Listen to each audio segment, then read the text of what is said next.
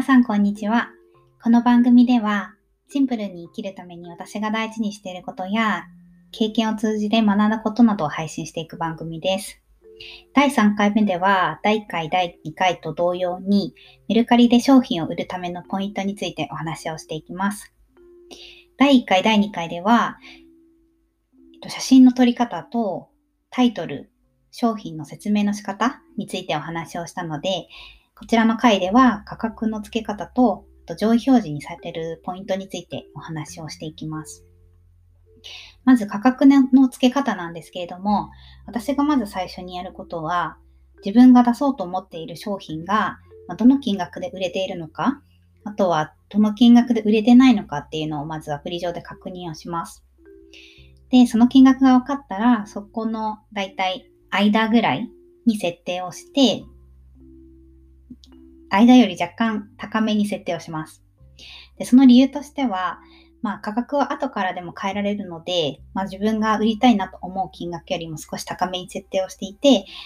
全然売れないなとかいいねがつかないなみたいになったら少しずつ下げていくことができるからです。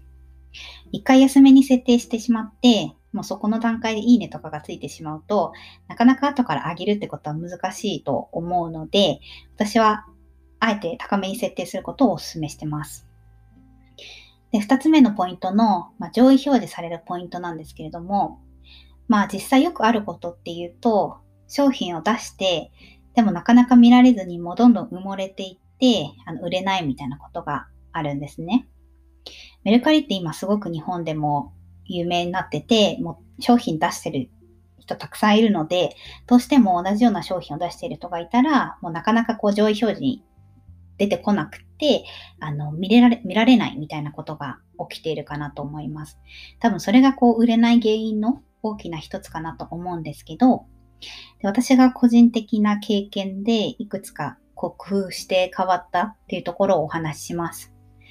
実際にメルカリのアルゴリズムって公開になっていないので、私の経験談でのお話になるので、これが正しいかわからないんですけど、ちょっとやってみてもらって、それで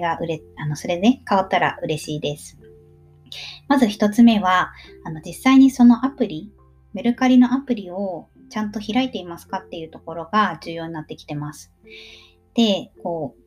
アプリ全然開かなくて放置しているアカウントの商品を上に出そうって多分思わないと思うんですよね。なので、定期的にアプリ自体を開くっていうところがまず一つ大事かなと思います。で、二つ目に大事なポイントは、その自分の商品を定期的に更新をするところです。で、さっき私が高めに設定するっていうのもここにつながってくるんですけど、最初に高めに設定をしておいて、全然反応がなかったりとか、いいねがつかなかったら、もう私はすぐ50円ずつでも価格を変えます。で、価格を変えるところと、あとはタイトル、第2回でお話ししたタイトルの文言をいくつか変えるってところと、あとは商品を変える。例えば値下げしましたとか、何か文言を追加するとか、することによって、このアカウントはアクティブだなって多分思われて、上に表示されることが多いなというふうに感じてます。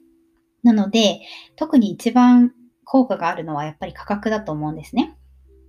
で、売れないけど、やっぱり数個いいねがつくことはあると思うんですけど、価格を変えることによって、いいねをついたユーザーに対して、ノーティフィケーション、通知が行くことになってるんですね。なので、やっぱりその商品、いいねと思った人たちにもう一回通知を与えることで、じゃあちょっと安くなったから買おうかな、みたいなことで買ってもらえるケースもあるかと思うので、ぜひやってみてください。はい。メルカリでのポイントは以上となります。で、実際に今後お話しする内容としては、メルカリで物を